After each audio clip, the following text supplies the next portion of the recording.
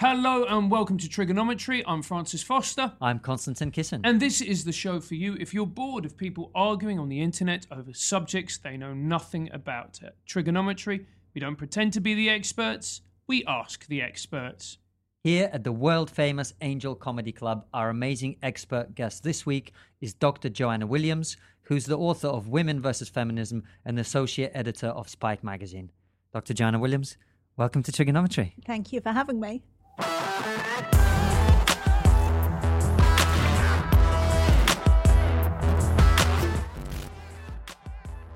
Well, thank you so much for coming in. And you are the author of Women versus Feminism. Let's just get straight into that. I'm assuming that partly in writing that you've had to define the word feminism. Yes. And what is your definition? Well, I'm not one. With reluctance, I'm not one, which I guess in and of itself is a controversial thing to say. As a woman, I think it's often assumed, particularly if you're a educated woman, that you automatically will be a feminist. And when I say that I'm not a feminist, I think people think that means that I'm all for women kind of staying at home in the kitchen, having children, which is completely the opposite of what I think. I think women should be out there in the world, making an impact on society, preferably changing the world as they go along. But I think we don't need feminism to do that anymore. And I think it's got to the point where feminism is really holding women back, because the feminism that seems to be described as fourth wave feminism or intersectional feminism, but I think is actually the feminism that fills Guardian columns, fills school assemblies on everyday sexism, just seems to be absolutely determined to tell women that they're victims, that they're disadvantaged, that they're oppressed in a way that just doesn't match up with the reality of, certainly of my existence and of all the women who I know. It doesn't match up with the reality of their existence. And I don't think women are victims today. So that's why I wouldn't call myself a feminist. So before we dig into that, how have you come to the place that you are now, to have these views, to be the person that you are? What's been your journey through life? So I guess when I was much younger, I would have described myself as a feminist. Certainly I was brought up to be a feminist, and I was brought up to be very left-wing. I'm from Middlesbrough in the northeast of England. I grew up as a child thinking that Margaret Thatcher was the worst person who'd ever walked on this earth and was entirely responsible for all the industry in Middlesbrough coming to an end, and people who I knew being put out of work. So that's very much my kind of political background. But then I think I began to think about things a lot more critically, and I think feminism changed and left-wing politics has changed over the course of the past 20, 30 years. And I think some of the things that I believed in 20, 30 years ago, like free speech, like the fact that women are strong and powerful and can do what they want, those ideas seem to have been abandoned by the political left, and they seem to have been abandoned by feminism. So that's why I no longer really associate myself with those ideas. So that's why I wanted to dig into the definition of feminism, because my understanding of feminism, I think, was what you were talking about, which is it's the idea that men and women are and should be equal, right? But there seems to be more to that now. So what do you see as the third or fourth wave feminism that you are reacting against? How would you define that? Yeah, I think that's a really great question. So I think there's two ways of looking at it. I think you're absolutely right. And I've lost track of how many times over the past couple of years people have told me, oh, go and get a dictionary, look up feminism in a dictionary, and you'll see that all it means is that men and women are equal, as if this is the most kind of benign and innocent statement in the world. And of course, if that was all that feminism meant, then yes, we would all be feminists, as the old saying goes. But I think it comes with so much more baggage nowadays. And I think the position of women in society has changed. So, I mean, just a few kind of facts and statistics to back that up. If you look, I mean, girls are doing so much better at school than boys nowadays. And I know this is quite widely known, but I think what's less well known is just how long this has been going on for. So more women than men have been going to university for over a quarter of a century now. Over 25 years, we've had more women than men going to university. And as a result, then, you've got more women entering entering the professions, more women taking top jobs. You've got more women than men working as accountants, as vets, as doctors, as lawyers.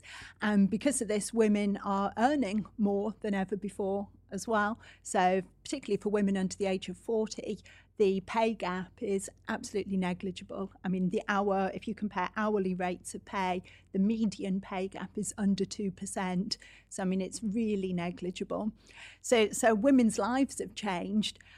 But what feminism does in order to keep going is it can't ever admit victory. It can't ever say, yeah, guys, you're right. You know, we've got equality, or we've as near as damn it got equality. Instead, what it does is it digs up more and more obscure areas of inequality. So it looks further to try and find areas where you can justifiably claim that women are still oppressed. So it shifts away from what's going on in reality, jobs and work, and it moves into culture. And it moves into what I think is looking at men's kind of bad behaviour, which a lot of the time isn't even that bad as far as I'm concerned. So I'm sure you'll have heard this time last week, a professor from King's College London made the terrible, terrible mistake of getting into a lift at a conference in San Francisco and asking for the ladies' lingerie floor. And this has made news headlines around the world for a week, which is absolutely bizarre that this should be the case. I mean, as comedians, it wasn't the best joke, but, Exactly. but the idea that this is somehow an expression of the oppressive patriarchy might be taken a little bit far. Exactly. So it just seems like feminism has gone in this really bizarre direction where jokes and speech and whistling and winking, apparently, I think it's 36% of 18 to 24-year-old women think that winking and whistling is a form of sexual harassment. And I kind of think it's really sad that they've been taught to think that way. Wouldn't you say that there is definitely feminism definitely should still exist when you think of what is happening globally, like for instance issues such as FGM, the fact that in certain countries women aren't allowed to vote or they're not allowed to drive, you know, they still live under a rigid patriarchy. Surely doesn't that mean that we should still have feminism? Well, I think you're absolutely right that the position of women and men around the world, in different countries around the world, is very, very different. Actually, I think feminism is far too deferential towards Islam as a religion, and you see very few feminist campaigns which actually challenge some of the patriarchal assumptions of Islam, particularly in countries where Islam is the dominant religion. And I think if the feminists really were looking for areas of inequality, gender inequality to expose, then they could certainly go a lot further and deeper in looking at what is going on in other countries around the world. But it seems to me that particularly in this country, what you have is incredibly privileged women who are presenters at the BBC, for example, women whose salaries look like telephone numbers, who are able to make front page news stories out of how terrible their lives are. And, you know, I'm not naive. I certainly don't think that all women, even in this country, are doing fantastically well nowadays and everything's so super brilliant and we just want to put a smile on our face and say, hey, everything's wonderful. You know, I do think there's some women who don't have it so well, but I actually think that those women have far more in common with men who are in the same position and are much better off fighting for their rights, for better pay, better housing, better childcare, alongside men who they live with, who they work with. So, for example, one area in society where there is absolutely zero gender pay gap is for people who are earning the minimum wage. Because if you are in a job that pays the minimum wage, it doesn't matter if you're a man or a woman, you both get paid the minimum wage. So those people who are on minimum wage jobs are much better off working alongside each other to fight for higher wages than the women are aligning themselves with BBC presenters, CEOs of FTSE 100 companies in kind of saying this is an issue that specifically affects women. Now, you were saying about talking about Islam and the patriarchal attitudes of certain Islamic countries. Do you think that certainly that the modern feminist movement is essentially targeting easy targets instead of going for certain issues that they know would be divisive and potentially controversial. I think there's some truth in that, but I think the problem is, and this is going to sound really controversial, but I think feminism nowadays is both an elitist preoccupation and it's self-obsessed. There's a real degree of narcissism in it. So if you look at like the Me Too movement, this is all about saying, me too, I'm a victim too. Bad things have happened to me as well. And it's about putting themselves in the centre of the story. The narrative becomes their own victimhood. So rather than looking abroad or even in this country to looking at other women who are maybe more disadvantaged than them, this is about us. This is about how disadvantaged I am. And there's a real streak of narcissism of making themselves and their own victimhood the centre of the story. Let me put a counter argument to that, because, it did seem to me that certainly the Me Too movement at points went too far. A good example is a comedian called Aziz Ansari, who you probably remember, got into trouble for what seemed to be like a consensual... A bad day. Bad date, right. And then the conversation seemed to go, well, bad dates are also a form of... Anyway, but it did seem to me, certainly, that there were people who ended up being exposed as a result of the Me Too movement, who were absolutely vile, despicable human beings who were abusing their power, who were taking advantage of women and men, but predominantly women. Why are you critical of a movement that has allowed a lot of people, although I get what you're saying, it allowed a lot of people to go, yes, me too, and maybe their experiences were not as bad as someone who might be a victim of Harvey Weinstein or whatever. But it was a movement that exposed a lot of bad behavior, terrible behavior, and it allowed a lot of people to have validation that something they were unable to speak about up to that point, they now were able to speak about. Why are you critical of that? Well, you say it exposed as if these people have been found guilty. And I actually think, I'm sure, I'm not naive, I'm sure bad things have happened. And I'm sure people like Harvey Weinstein have no doubt behaved incredibly badly, if not illegally, in the past. But they need to be tried in courts of law. They need to be found guilty in a court of law, punished and sentenced appropriately for what they've done. And the problem with the Me Too movement is it shifts the debate away from a court of law and it takes it on to social media. So these become Twitter campaigns and Facebook campaigns.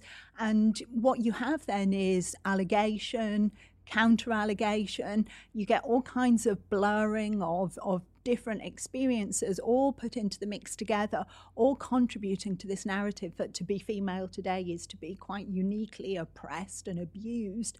And meanwhile, the likes of Harvey Weinstein are just seen as one among many. And I think they actually get let off the hook. They need to be taken to court, and we need to see these allegations tested. Well, actually, why is he not been prosecuted yet? I don't know. Were any of these people who've got in trouble, right? Apparently, based on allegations, justifiably so. Why have none of them been prosecuted? They're sex addicts, mate. Have a bit of respect. All right? It's a mental illness. Francis speaking up for the sex addicts of the world. Doesn't help with this voice, does it? No, it just got makes the wrong accent for that. But why haven't they been prosecuted? Well, I think somebody like Harvey Weinstein, I think there probably are proceedings underway, and I'm sure we'll no doubt see him in court before too long. But I think the problem with the movement, like as I said, it does drag in a lot of other people. So you mentioned Aziz Ansari, where there are simply there's nothing about that story that could stand up in a court of law. There is nothing that he did that was in any way illegal. So you just get this kind of general sense of yuckiness of this was not a nice thing that happened to this woman.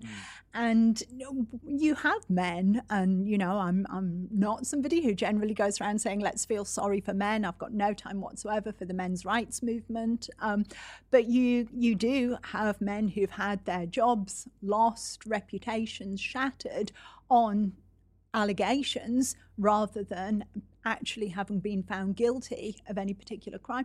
I mean, I think there's been a huge shift, and I think if you go back 20 years ago and more, women were routinely not believed. Women could take stories and did take stories to the police, or not even stories, took accusations to the police and were not believed, and justice didn't operate in their favour. And I think that's terrible, and that's not a time that I have any desire to return to.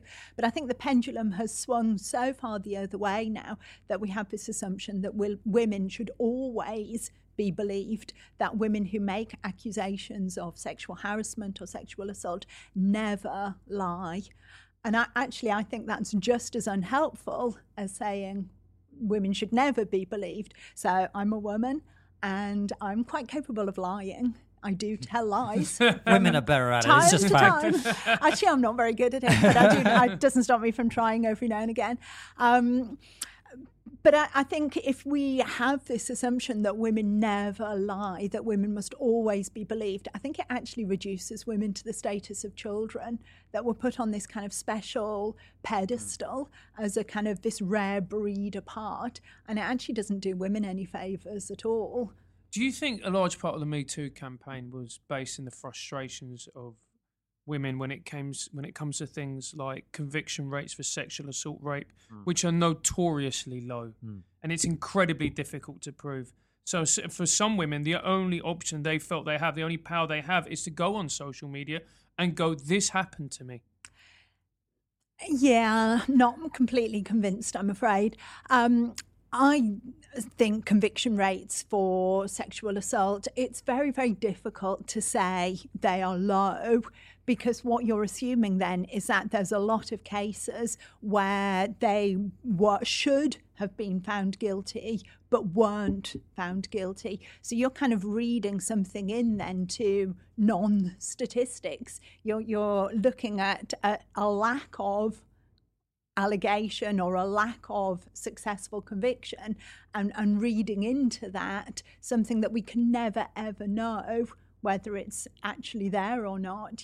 I'm not really explaining that very clearly, but we're saying that this is a huge problem because there are no statistics to back it up. And I'm always very, very doubtful about doing that. I'm also very doubtful about women who say they are so completely powerless, they had to spill all in the front page of the Times, my only option. So if you look at this woman in the lift in San Francisco, what she's saying is that she felt so exhausted, is the word that she's actually used. She was so exhausted by having to deal with sexism on a routine basis that she was completely unable to say there and then in the lift, actually, that's a really crap joke. It's not even funny and I find it offensive, which personally I think would have been an overreaction anyway. But she was so exhausted by sexism that she couldn't say that. Yet she was able to go off, make an official complaint and drag the whole thing through pages of newspapers for Should a have had week. my girlfriend in the list. She's got no problem telling me my jokes are crap and she's bored of me. So. Well, how much of this do you think, Joanna, is about people's lack of understanding of statistics? Because I know from speaking to many women, my wife included, that many, many women, I would argue probably the vast majority of women, have experienced some form of harassment of one shape or form or another. But that does not necessarily mean that the majority of men are doing the harassing. The 80-20 rule would tell us that actually probably it's a small minority of men who are doing a lot of the harassment, which many women experience. But the picture then becomes men are harassers, women are being harassed, and there's this conflict. Do you think that it's just a misunderstanding of statistics, basically, is what I'm asking? No, I don't think it's a misunderstanding of statistics, because I think people interpret and even look for statistics that back up a particular narrative that they want to present to the world. I think one thing that has happened is that definitions of harassment, and you see this with domestic violence, even with rape itself, definitions change over time and they expand, and they are very subjective definitions. So the one thing that I think the Me Too movement's really thrown up is that the definition of harassment, according to the proponents of Me Too, is unwanted behaviour. It's anything that you don't want to happen is labelled as harassment. So this is why you get things like winking and whistling being interpreted as sexual harassment, particularly by younger people. So there's nothing objective. I don't think there's anything in a wink that is objectively abusive or harassing to you. It's how you feel about that wink and how you feel about the person who's winking at you. So you've got these kind of very subjective, very elastic definitions. So then when we come out with statistics like, you know, sometimes I've seen 85, 90% of women have experienced harassment. And if you're a young woman, especially, like, oh my God, that's appalling. You know, so you must just walk down the street and it's just like a barrage of harassment from the moment you leave your house. And if you read 90% of women, that is what you're going to think. But then dig down and, like, say, if harassment is being winked at, you know, or being whistled at, then, you know, really? Is this really such a big deal? Well, here's something. Sorry, Francis, let me just ask this one. This is something I really wanted to ask you because, and it's a bit of a complicated point, so let me lay it out. How much of this is about the biological differences between men and women? And here's my point. Men are bigger, stronger, more aggressive, more prone to violence on average, right, than women are. Can we agree on that? No, you already. I already lost you. I mean, or bigger and stronger. Can we agree on that? Yeah, a little on bit. Average? On average, as long as we put in the on average, I would agree with the bigger and stronger on average. Of course, on average. But I don't think that necessarily means more prone to aggression and violence. No, but testosterone levels and statistics tell us men commit way more violent crimes than women. Yeah, but I think perhaps women just use aggression and violence in different ways, let's say. Okay, physical aggression. Physical aggression and violence. Can we agree on physical aggression and violence? Yeah, reluctantly. Just for the purpose of... Reluctantly. Right. But I don't think men are controlled by their testosterone, and I think to say that I'll take actually that lets back. men I'll off the take it hook. back. I'll take it back. So if we start off with men on average are bigger, stronger, more prone to physical aggression and violence, right? As I'm putting that out there, and you don't have to agree, but if we take that for the point of this argument, right? If you then look at, if I put myself in that position, say I'm, I don't know, 5'9" or something, right? I'm not particularly strong or big or whatever. If another guy who I knew was sexually interested in me, who was much bigger, much stronger, who I perceived as being prone to way more aggression than I am prone to. Could you stop looking? Everybody just looks at me. What, the man with the South London accent and the tattoo suddenly is the aggressor in this situation? So let's say... I would never be sexually interested in you. Yes, mate. I have standards. Right, carry on. Well, let's just pretend that Francis was big and strong and not woefully out of shape. Yes. So if that was the scenario, and say we were in an isolated environment, right? If Francis was to wink at me in a dark alley, if he was bigger and stronger, you'd have very good eyesight. Yeah. Let's say, my reception of that would differ based on the comparative size and strength difference between the two of us. So how much of it is that women tend to be smaller, they tend to be weaker, and therefore less able to defend themselves? You add on top of that the fact that given the historical situation, men tend to be in positions of power more than women are at this point in time. So then you've got the potential situation where someone who's bigger, stronger, and in a position to influence your career is making what might be perceived outside of that context as relatively innocuous, suggestive, winking, whatever. But if you put all that together, it's hinting at a problem, which is you're not really fully able to defend yourself and stand up for yourself in that situation. Yeah, not convinced, I'm afraid. Well, Sorry. I'm open to be convinced, but I wanted to lay that out because a lot of the people who may be watching this will be having these thoughts, and that's what we'd like to do at Trigonometry. We like to bring in interesting, controversial people and then pose questions to them that I think a lot of people would want to have answered. Definitely. No, well, I mean, you were asking right at the very, very beginning about my kind of political background and what motivates me politically.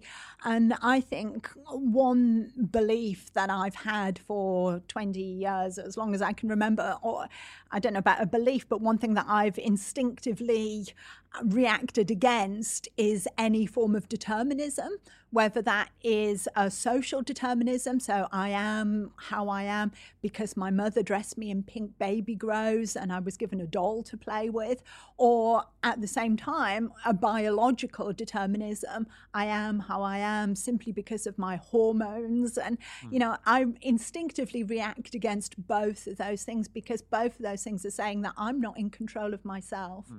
I am who I am because of either things that happened to me or what I happen to be born with.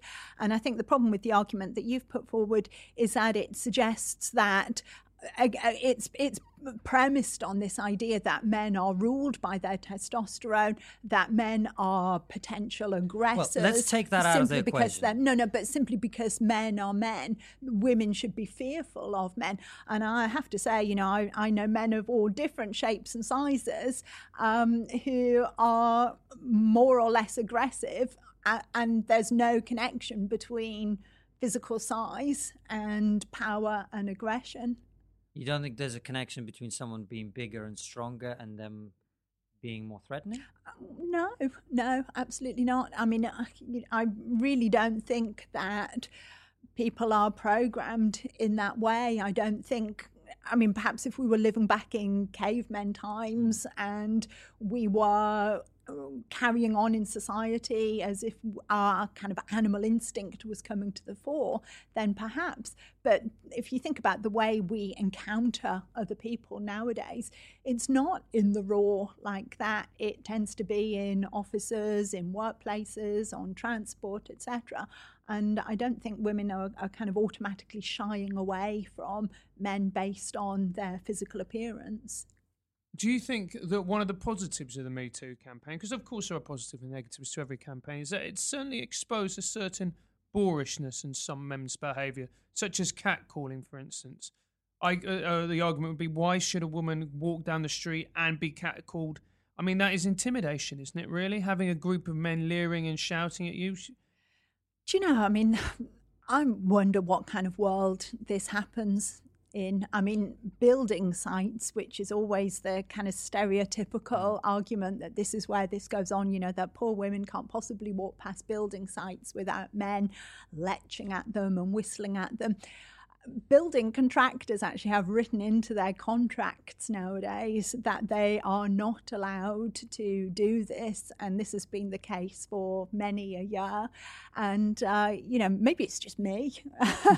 Well, hold on, you're a beautiful woman. Well, are you saying you've never experienced any of this? I wouldn't say never, but it's a lot less usual than it once was. And you could say, well, I'm 10 years older, obviously, than I was 10 years ago.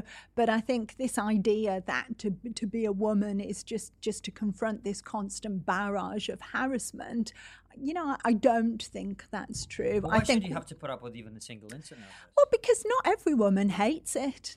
I can certainly say that there have been times when I've walked down the street and somebody whistles at you, and this is probably a terrible thing to admit, but it puts a spring in my step and a smile on my face, and I walk down the street feeling a bit happier than I did.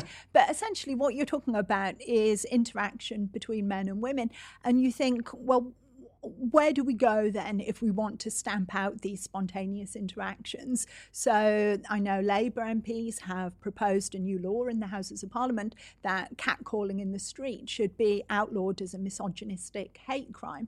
So what do you do then? How do you police that? How much police time, energy, money do you put into having a policeman or woman standing on every street corner, kind of spotting the rogue whistler and going up to give him a slap around the wrist? That's not something I particularly would see as a priority. I'd rather they were out catching people with knives who are going to commit knife crime than random wolf whistlers. So then people say, well, it's not a question of having police standing on the corner, it's a question of education. So again, what do we want? Do we want teachers in schools to say, well, I could teach you about the history of the Tudors and the Stuarts, but actually I'm not. I'm going to sit down and we're going to re-educate you all now about the correct way for boys and girls to behave in relation to each other. Actually, I think having spontaneity is not a bad thing, and letting men and women have free speech, interact, is not the worst thing in the world. on the whistling, on the catcalling. I actually think women are quite capable of giving as good as they get. And certainly in the past, I made a joke and I said there's been time, it wasn't a joke, it was true, that there's times when it's put a smile on my face and I've walked down the street happy. There's also been times when I've been quite capable of turning around and telling someone just to fuck off and leave me alone. And they have done. And they've been quite shocked and they have left me alone. And I don't think I'm like some rare type of special woman who's got these magic powers because I'm capable of telling a man to fuck off. I know plenty of other women who are just as capable of doing that. That was all very, very interesting. Now you mentioned a little bit about the gender pay gap, and you said that it isn't as large as has been intimated by some feminists. Could you go into that a little bit more for us? Yeah, definitely. So the gender pay gap, I think, is a really, really good example of how statistics can be used to prove anything that you want them to prove at all, because it all depends on what we measure. So if you want to make the gender pay gap seem massive, then what you do is you look at the earnings of all men and the earnings of all women, and you compare them with each other, and surprise, surprise, you find out that women earn less than men. But obviously what that's not taking into account is the hours that men and women work, the jobs that men and women do, and this fact that we've already mentioned, in the past, men and women weren't as equal as they are today. So if you look at the top rungs of careers where people have been working for 30, 40 years, they've reached the absolute top of their profession, you are more likely to find men in those positions. So if you do that, you take all men's wages, all women's wages, you find a very, very big gender pay gap. But basically, the more we compare like for like, so the more you look at men and women doing the same jobs for the same number of hours, for the same level of experience, then the pay gap gets narrower and narrower and narrower, and eventually, comparing like for like, it disappears altogether. There's no gender pay gap if you look at men and women who are both doing the same job, same length of time, same number of hours each week. And of course, that's the case. I mean, you just think about this for like a minute or two, because for one thing, it's illegal. So if you took two people who are doing the exact same job, exact same hours, exact same level, and the man was being paid more, the woman could take this company, the boss, to court. It would be illegal. They would be breaking the law. But there's an even more common sense argument as well. If bosses could get away with paying women substantially less for doing the exact same work as men do, but just cheaper, why would any boss anywhere ever employ a man? Why would you get a man to do the job? Well, it's interesting that you say that, because we're recording this, and by the time this goes out, it will be a couple of weeks from today, probably. The guest whose episode we've just released is a lady called Dr. Pippa Malmgren, who's a good friend and a wonderful person. She is a former advisor to an American president, founder of her own company, etc. And when we talked to her, we asked her about the pay gap as well. And she said that as a speaker, after her political career and all the rest of it, she actually had her own speaking agent, say to her, your metrics are great, you're getting better performances than your male counterparts, but we cannot get you the same fees because you're a woman. So there is some, not everyone is rational. Not everyone, you say it's illegal, and it is, but people do illegal stuff all the time, right? So there's probably a small element of discrimination that is part of what causes the gender pay gap. But I totally hear your argument about these averages being useless, essentially, in measuring the real gender pay gap. But so my question, you think there's no discrimination against women at all in the workplace? Well, I tell you what, I don't know the woman who you've just interviewed, and I'm really looking forward to. Send you the episode, I'll watch that interview with great interest. But some personal advice from me to her, and I'm sure she probably won't watch and won't appreciate this. But if I was her, I'd sack that agent. That's exactly what she did. Well, Pippa's great. She's not someone who would whine or complain. She took action. Sack that agent. Get yourself another agent. But my point is, she's a very, very accomplished, very powerful person who's made a great success of her life. Not every person is. I'm not as accomplished or successful, and I'm, so there. not everyone is capable necessarily of that. Not everyone is in a position where their value is so high that they can do that. Definitely. Well, I think there's a couple of things to say here. I mean, for one thing, I think that when we compare, I mean, so we hear on the news, about women who work at the BBC being paid a lot less than men. So there was even a story about Martina Navratilova when she was doing the commentary at the Wimbledon at the tennis, being paid less than John McEnroe, John McEnroe, doing likewise doing coverage of Wimbledon. Then you stop and you look at this, McEnroe was a much bigger personality. He was the one who was fronting the BBC's coverage. He was doing 10 times as much of the live broadcasts as Navratilova was. So again, you just were not comparing like for like. And the way the story appears is like, oh, poor Martina Navratilova, isn't it terrible, all this discrimination. So we had another story about Claire Foy and Matt Smith in The Crown. Claire Foy was being paid less than Matt Smith. Isn't this terrible? She was in the lead role, etc., etc. Apart from before The Crown, who had heard of Claire Foy? Not me, whereas Matt Smith had been Doctor Who. So when we talk about speakers, celebrities, sports stars, their salaries are not worked out in the same way. I mean, if you are working in McDonald's and you say, actually, I'd like to negotiate a bit of a pay rise here. Good luck with that. They show you the door, But this is not to say that I don't think there's any truth in what you're saying. I do think that there's perhaps a confidence issue for women where they are less likely to push themselves forward, perhaps undervalue themselves. I've certainly been in cases, particularly when I speak at American universities, and they'll ask me, well, what's your going rate? And I'm like, oh my God, I have no idea how to answer this question. And the fear is my fear is you pitch yourself too high, they're going to say no thank you and laugh, and end up underselling myself as a result. But do you know what? I think feminism today doesn't help women with that confidence problem. I think the more we hear it's so shit being a woman, it's so awful, the more you do then begin to undervalue yourself. You think then when people undervalue you, you think, oh yes, this is just what life's like for being a woman because it's really awful and terrible. So I think the best thing feminism could do for women would be to say, actually, there's loads of opportunities out there. Never been a better time to be a woman. Get out there, take advantage of all these opportunities. Don't sit at home underselling yourself. That's a very, very good point. I mean, if we just can focus a little bit on aging now. I mean, ageism. I know, but ageism is. I mean, to me, ageism is one of the prejudices that is simply accepted in our society. It's acceptable to go. I've heard, or I've seen, especially on social media, supposed liberals go, "What would he know? He's just an old man." Just like, oh, what? So experience counts for nothing. Do you think that the ageism is particularly more?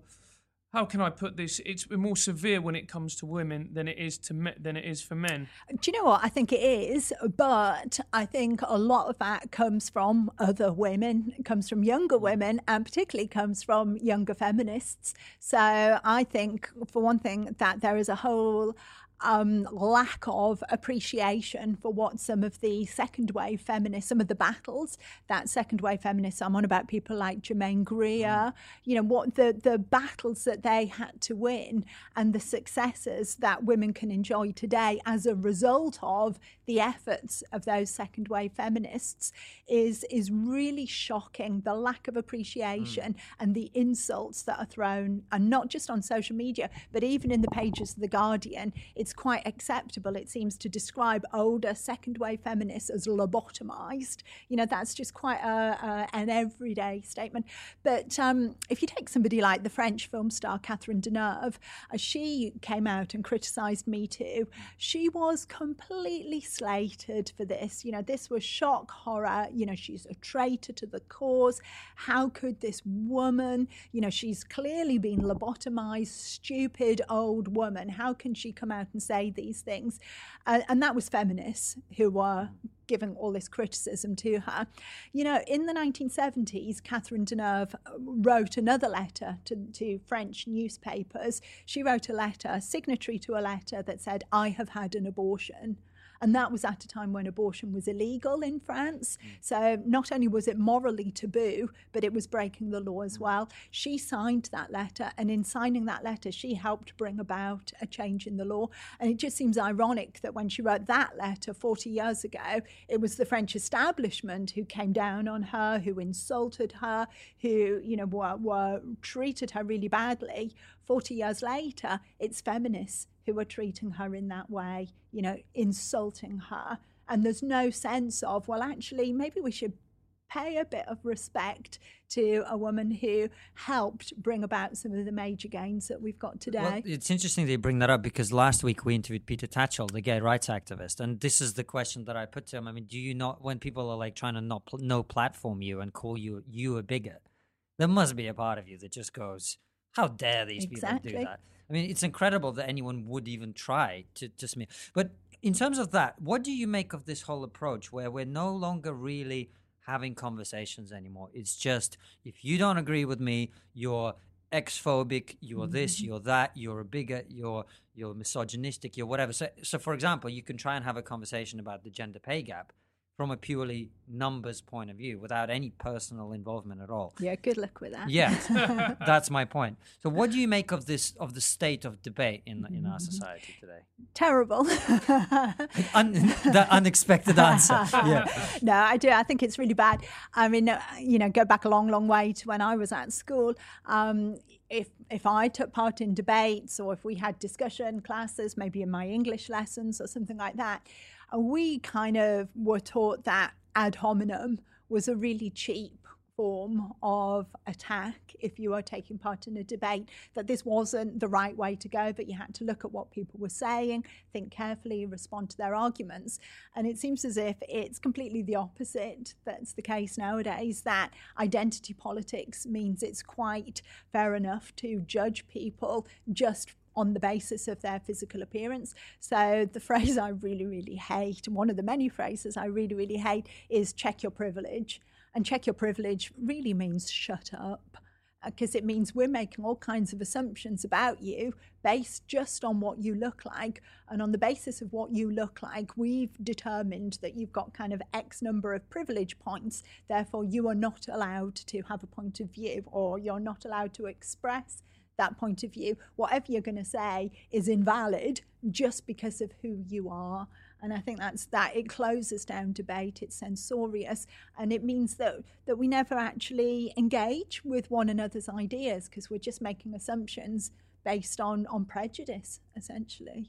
And what do you think we might be overreacting, like a lot of these young people? I mean, in my head, I'm still about, 22. I'm in my 30s now. And I had a rude awakening the other week, because I went and I did a student gig, a comedy gig at a university. And I came there thinking, well, I'm a few years older than these guys. And I turned up and they all look about 12. So how much of it is it we're just forgetting that these people are young people who are idealistic, as we once were probably. They're a little bit naive. They don't have quite a lot of life experience. And they're trying to make their mark in a world in which really everything is pretty great anyway. So if they want to change the world, they really have to, focus on these tiny little issues in many cases. Do you think we're forgetting that these are just kids and they need to have their own moment?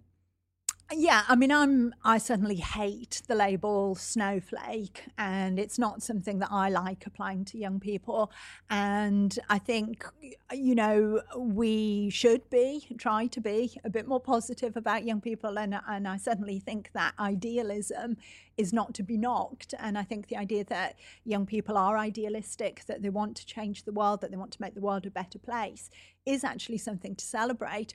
But at the same time, I think there's a real risk that we patronize them in doing that. And I think actually engaging with their ideas on a political level and saying, have you not realized the problems with the line in which you're arguing, I think is a good thing to do. And I think that actually shows a lot more respect for young people, rather than just kind of giving them a metaphorical pat on the back and saying, isn't that sweet that you want to judge people on their appearance. I think actually saying, have you thought your aspiration to equality is a good one, but have you thought that you're maybe going about it the wrong way, that there's some problems with what you're arguing. And I think for me, the problem nowadays isn't really young people as such, but more the fact that an older generation kind of patronizes them and confirms the worst in them, if you like, the worst instincts of young people.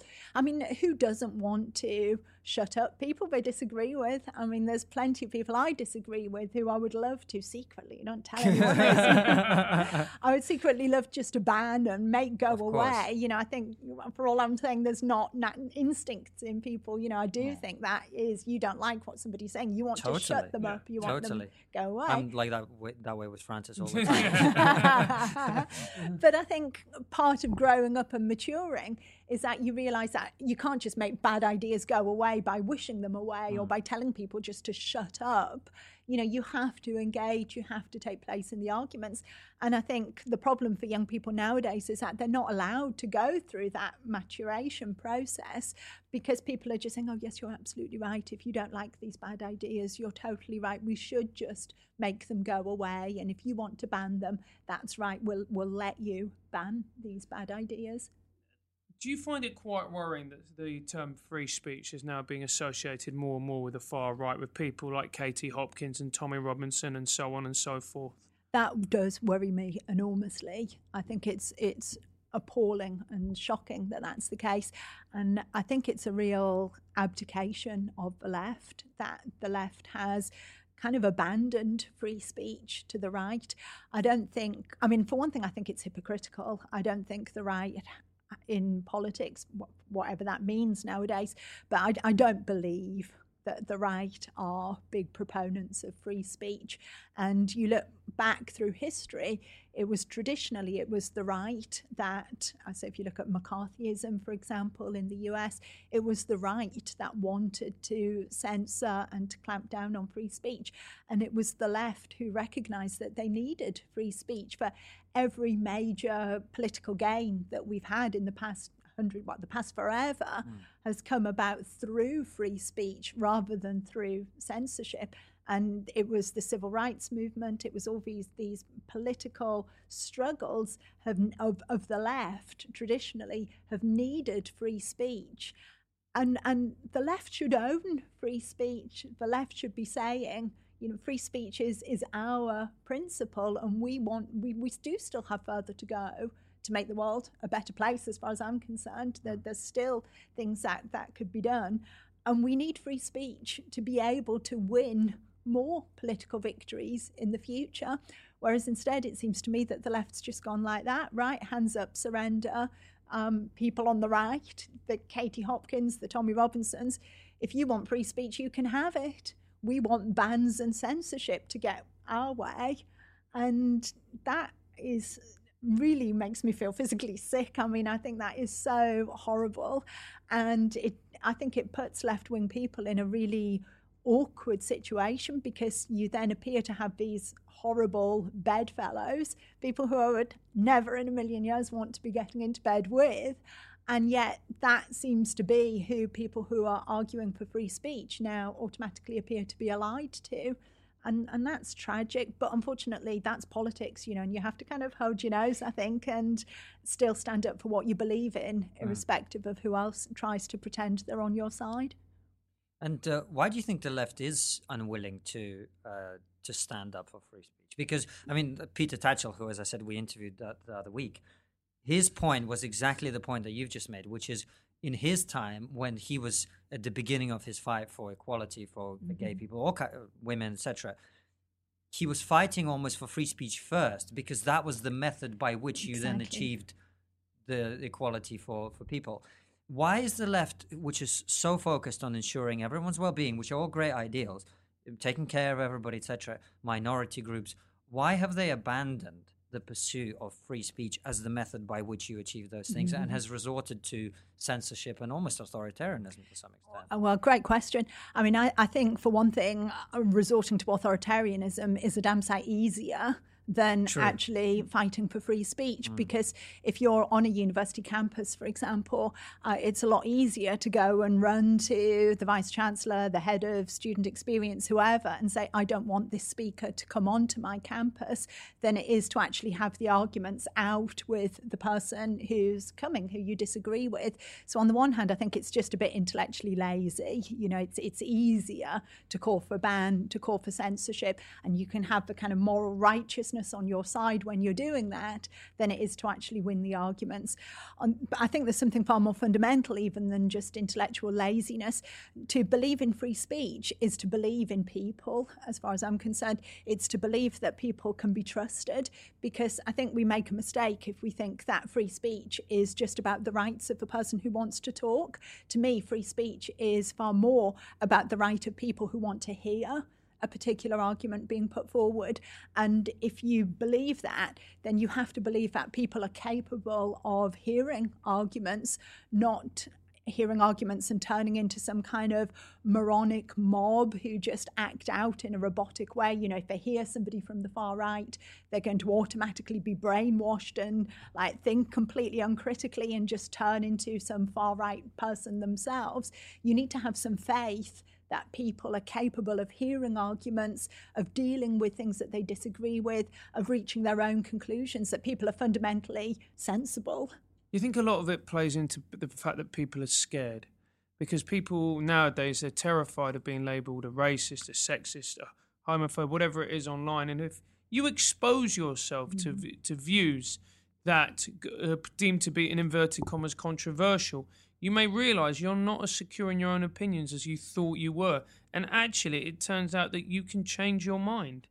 And I think people worry about changing their mind. And changing your mind is difficult and a painful thing to do. Yeah, I think there's a lot of truth in what you're saying. You know, I think it comes back down to this idea that it is easier to ban things. And I think there is a real fear of being accused of racism, of sexism, of how you might appear to be in the outside world. And you know, I think standing up for free speech, standing up for what you believe in, is not easy, you know, and I kind of wish sometimes it was a lot easier to do this, but I think you do have to ultimately have the courage of your convictions and fight for what you believe in. And do you feel that you personally have an extra responsibility on that front because you're a woman and you get more of a, well, you don't get as much of a hearing as perhaps you feel you deserve, but you get more of a fair hearing than, say, a man standing up and saying exactly the same things as you are? Yeah, I think that's true. I definitely think that's true. I don't know about whether it gives me more responsibility or not, but I definitely think I think a challenge to feminism that comes from me is perhaps taken more seriously, or maybe not taken more seriously, I wish, taken more seriously, perhaps less difficult to ignore than... And smear, probably. And less smear, difficult yes, to smear, yeah. probably. I mean, I'm very aware that if men were to say what I say about things like the gender pay gap, or especially about the Me Too movement, then they would just be written off. Well, of course, they're saying that they're men, they're defending their own interests, they're just irredeemably sexist and terrible people. Whereas if I say it, it is less difficult for people to ignore, perhaps. Yeah. I think it's a fantastic place to wrap up the interview. It's been a great conversation. Before we let you go, Joanna, just one question we always like to ask our guests, and feel free to go anywhere you want with this at all. Is there one thing that you think no one's talking about that we really ought to be talking about today? I think, I don't know about not talking about it, but something that to me I think is an increasingly big issue. And I know it's the one thing that I say at the moment in a lifetime spent saying lots and lots of controversial things.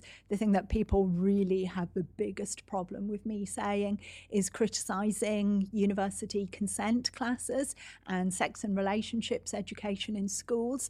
And I think there's so much emphasis on, and it comes from Me Too, and it comes from feminism, and it also comes from this belief that people are stupid and ignorant and left to their own devices. You can't argue with that. That's just fact. That's just fact. Let's be honest. Have you been on Twitter? I mean, come on. But this idea that you leave people to their own devices and they just abuse and rape each other, and you need someone to step in and actually tell young men that raping people is wrong. I mean, it's bizarre because we don't tell them that murdering people is wrong. We kind of assume that they have enough of a moral compass to know that murdering people is wrong. And yet there's this idea that there is a correct way to conduct your sex life. There's a correct way to negotiate getting someone into bed with you. And we have to teach young people these kind of scripts to rehearse in the bedroom. And I think that's going completely uncriticised. And I think that is a conversation that really badly needs to be had. Fantastic stuff. Well, your book is called Women versus Feminism. Your latest book is called Women versus Feminism. You're on Twitter at Joe Williams 293. Joe Williams 293. I'm Konstantin Kissin. I'm at Konstantin Kissin. I'm Francis Foster. I'm at Failing Human. And thank you very much for watching the podcast or listening to it. If you've enjoyed it, please give us a rating, 5 stars. Say something nice. Tell a friend about it. We are on iTunes. We are on, what's the new one? The Pocket one? Pocket Cast, I think. Is it Pocket Cast? We'll get on that. Or Pocket you can, Cast? yeah. Or you Our can. producer doesn't know either. Yes. We're screwed. Yeah, he's just looking at us blankly. That's what happens when you're in. SoundCloud, and of course we're on YouTube. Do subscribe to our YouTube channel. We put it out an episode every week, and this has been a fantastic episode. Thank you so much for coming on, Joanna. Pleasure. Thank you very much.